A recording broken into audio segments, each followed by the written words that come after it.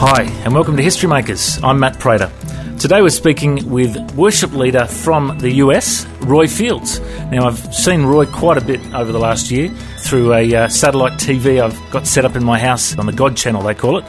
Roy's quite well known through leading worship over at the Florida Outpouring in 2008. Mate, welcome to Australia. How you doing? Very good, very good. You've had a big launch of your ministry in the last couple of years. You know, you've had 100 million people watch you on satellite TV. Your albums are probably selling like hotcakes all over the place. Yeah. Your website's got all this traffic, you know. Yeah. Tell me how that's affected you in the last couple of years. Have you? Well, I would say definitely in the last year has been an amazing blur. Because I've already been to the United Kingdom, and now I'm in Australia, and we're heading to South Africa, and oh Lord, it's a blur. I'll just tell you. The way I can say it is, after I met my wife and everything, we had 2 kids, a boy and a girl, David and Joy. They're 9 and 8 years old, and I was serving a church, and I was a worship leader. And we were a church of about 75 people, and in a year and a half, I put a worship team together. I used what we had in the church, which wasn't that many talented people, but I just believed in them like I would expect somebody to believe in me. And I just worked with them for a year and a half. Well, we grew from 75 to 235 or 265, somewhere around there.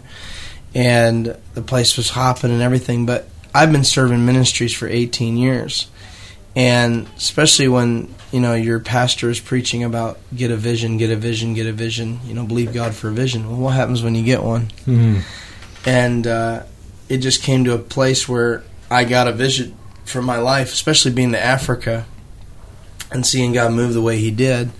And I have to say, it just really got in me to go after God and do something with my family. And so 4 years ago, basically what happened is the Lord spoke to me and said, I want you to give up your house, and I want you to give everything away inside your house. I want you to go on the road. And so my wife and I were already together going and ministering up in New York. I had 2 invites in my whole life right there. It was upstate New York, and then it was Louisville, Kentucky. And they were preaching engagements. They weren't necessarily singing engagements. And something just stirred in me. Next thing you know, we were getting invited all over the place upstate New York. And we were having amazing meetings. So it wasn't like I was just coming to sing a song. I would preach. We'd give an altar call. Kids would get saved. I was in a youth group one night where all these kids were lined up. And we really had an encounter with God. And this woman, this 21-year-old girl came up to me. And she gave me a big hug, and she was crying and sobbing. She says, I'm a Catholic. I've never felt God like that ever in my life. Thank you. And it just hit me, wow, this is what I want to do with the rest of my life, you know. And I already knew that when I was 11, because when I was 11, I was in a small little house meeting, and there were 5 guitarists lined up across the living room, and there were about 60 people jammed in this room, and they were worshiping, and that's when I first felt the presence of God in my life. And I said, Lord, I want to do that the rest of my life. I said, I want to lead worship the rest of my life. And I got a guitar, and the rest is history. I learned keyboard and drums and everything.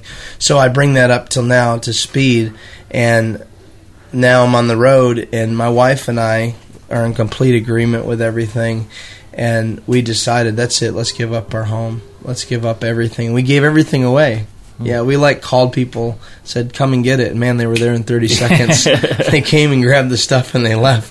You know, where were you when we were moving in our house, you know? And so we got on the road, and we were having small meetings. You know, we weren't having large meetings. Nobody knew who I was. Nobody knew what was going on. They didn't, know those who labor among you and everything.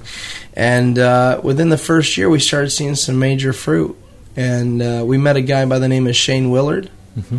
I think you've heard of Shane Willard. Shane's been out to Australia and spoken. Yep. Shane's well known around Australia here. And he came, he went from the Jesus Dome in South Africa, 5,000 people, to my little house in Johnson City, New York, and he preached to 12 to 20 people. And because we had a ministry my parents did down below in the basement where we had revival meetings, and there was 150 people coming. Well, we had a flood before Shane came, so nobody came to the meeting except for 12 people. Yeah. And Shane came and just preached just like he would to a 5,000 group crowd. And 3 days later after the meeting, he said a couple things to me that released me in my heart. And I prayed another prayer, like I call it the prayer of consecration. And when I prayed this prayer, God, like, I can't explain it. Like I said to the Lord, whatever you want, you can have. And I had already given everything up, but it was like we were starting to get booked around. We had money. My wife and I's got a great relationship. Everything's going good, so I wasn't praying out of a valley, oh God, get us out of this mess and everything. I was praying a prayer of consecration like for Job. You know, I trust you, Lord. Though you slay me, I trust you. And I was telling the Lord this day. I said, Lord, if you want to take everything from me, I got to have you. And that was where I was coming from. And all I can tell you is, this is right after Shane. I pull the car over. It's 11:30 at night.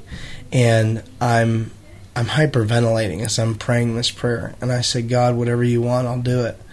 And like all of a sudden, I felt a demonic voice come out of my throat. I can't. Now, this is really strange. It's really weird for people to understand. Just imagine how I felt. Yeah. Because I'm going, this is weird. But a voice came out, a very low voice. And it was rage, it was anger and everything. I look in the rearview mirror and my eyes look like I've been crying for 30 minutes. And I said this, I said, Jesus, is that you? Not the voice, but what caused it to come out. And I felt somebody get into the car with me. Nobody was there. I felt somebody get into the car and sit down with me. And I felt the presence of God. And it wasn't like an exciting, nice feeling. It was a very fearful, reverential fear that came over me. And all of a sudden, all I can tell you is when I said, Jesus, is that you? And I felt him sit down, or whoever it was. It could have been an angel. It could have been anything. And I don't have these kind of encounters. I just don't. I haven't in the past.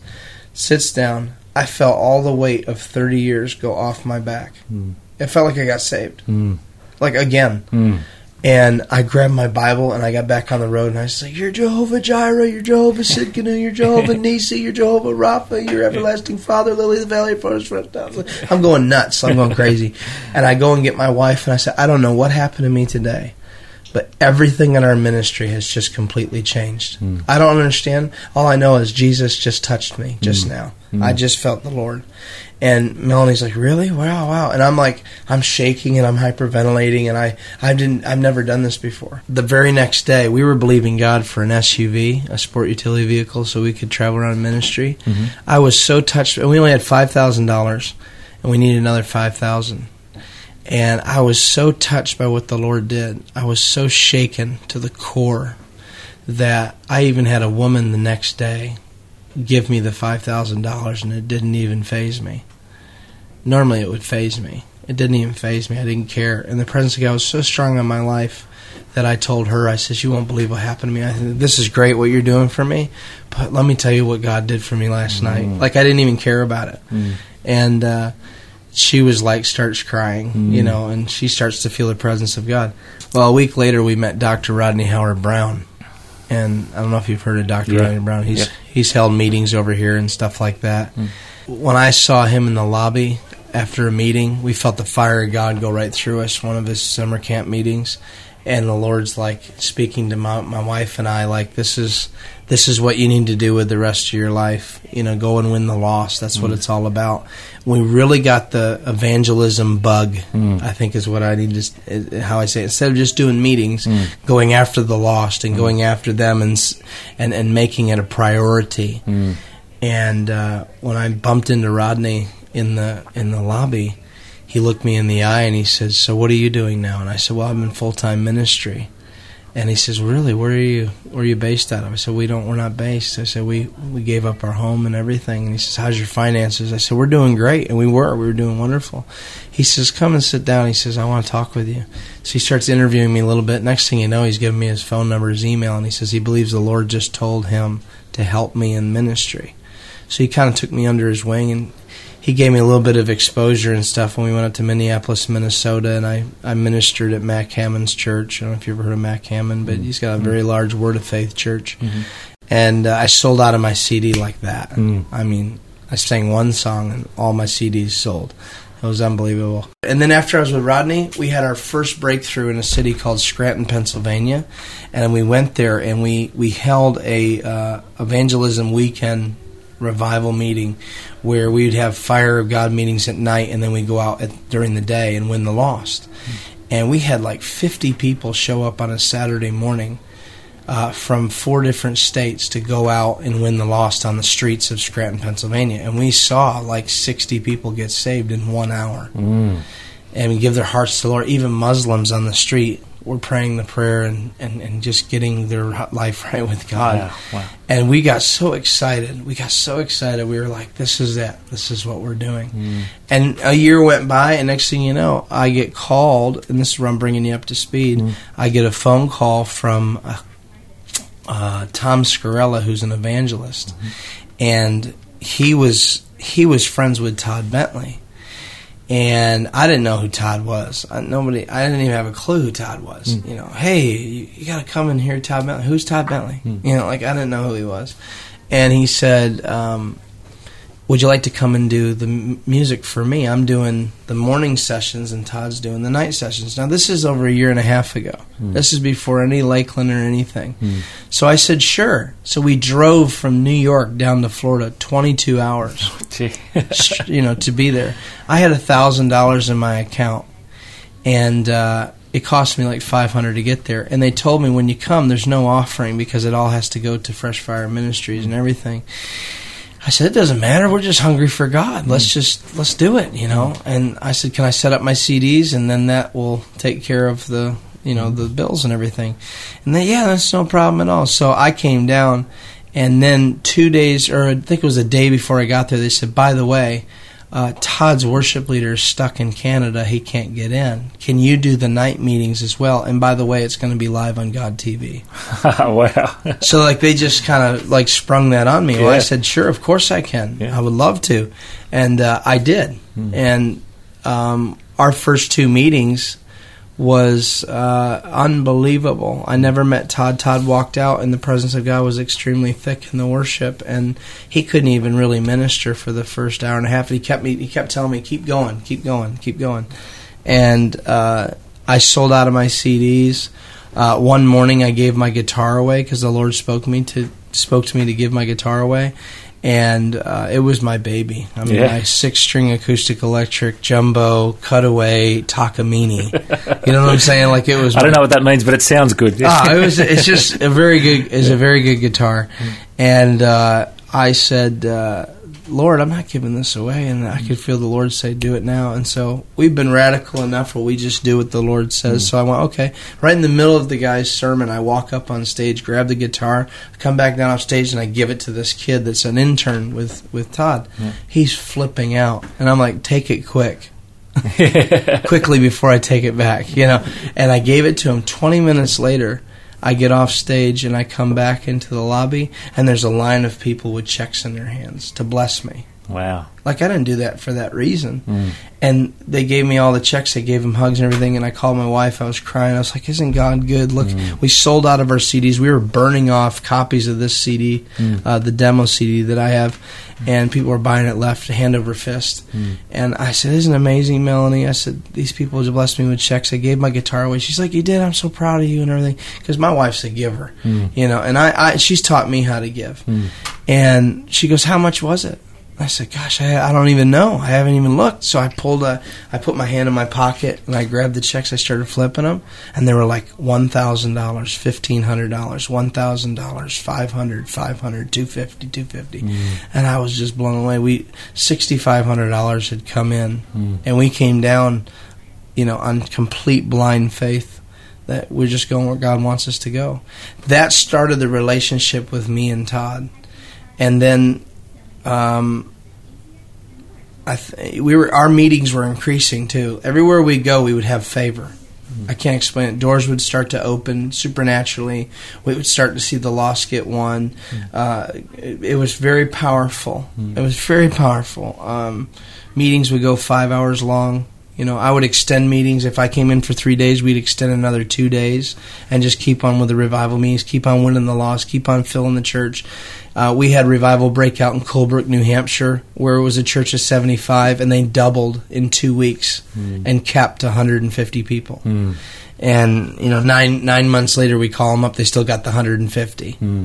Like that kind of deposit we would leave in a church. Now, Roy, many people would have heard of the Lakeland Outpouring. 150 nights. 100 million people watching On God TV, thousands and thousands of people came to Christ. You have been so inspiring in your commitment to keep things going wherever you go. You're just so hungry to see people saved. There are probably people listening now, Roy, that are away from God, or they've never given their life to Christ, and they don't know what to do or how to do that. Would you speak to those listeners and show them how they can connect with God? Yeah.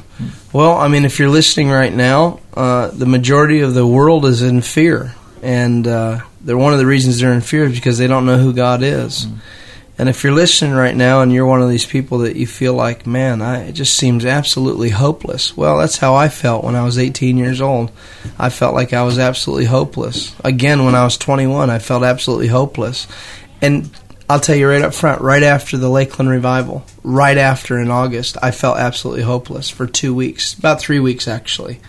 And I thought, I kept hearing this like, are you called? Are you called? Maybe you weren't called. It's like, hello, we just ministered to the world. What do you mean am I called? And I would say this to you, I found the Lord when I got real with my own heart motives. The Bible says, a fool says in his own heart, there is no God. There's a God. I mean, just look around you. Look at the sky. Look at the trees. Look at the ocean. There's a God, and He loves you very much. And He also sent His Son, and you hear that all the time in church. What made it real for me is when I got real with God, and I said, God, if you don't change my heart, I don't want to be here anymore. Maybe some of you need to get violent in your faith with God and just test and just say, God, will you prove yourself in this area in my life? And I'm telling you right now, He loves you so much, He actually will do it. That's how He did it for me. He showed me that He was real. And all I can tell you is, I understand today with the peace that Jesus spoke about that surpasses all my understanding. Like today, I'm sitting in a position that I never thought would be possible this quickly. I was going towards it years from now. But today, my wife and I, we have a great marriage, and I have 2 beautiful kids that are healthy and serving God. They know nothing but the anointing. And, this is coming from a kid who was in a broken home where my mother and I constantly fought in the house, and my dad wasn't around. And while I was in Scotland, my father gave his heart to the Lord.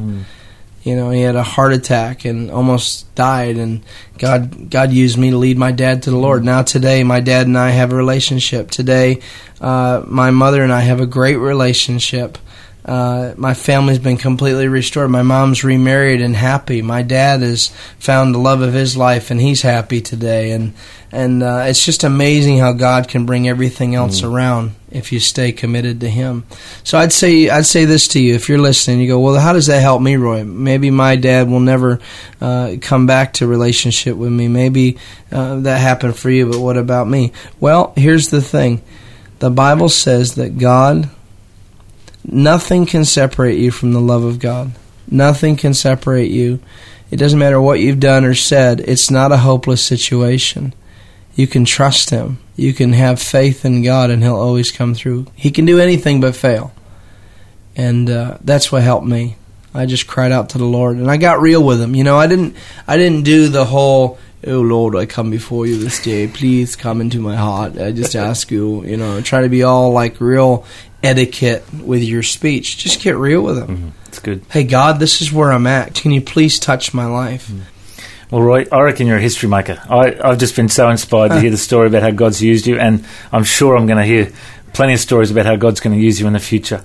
Now, if people want to find out more about your music or about your ministry that you have, what's the best websites for them to go to? The best thing they can do is go to runwithfire.com. That's runwithfire.com. Run with Fire. Somebody said, isn't that dangerous? And I said, yeah, we got a ministry called Run with Scissors. Next year we're starting. So no, I'm just kidding. Runwithfire.com. Then they can get everything from there. I have an artist website, and then the music that is all the teaching. All the music is available through that website. So. Fantastic. All right, mate. Well, thank you so much for joining us. If you'd like to hear this interview again or see the link to Roy's website, just go to historymakersradio.com. You can download all sorts of goodies there. And thank you so much for joining us, Roy. God bless you, mate. Absolutely. God bless you. History Makers.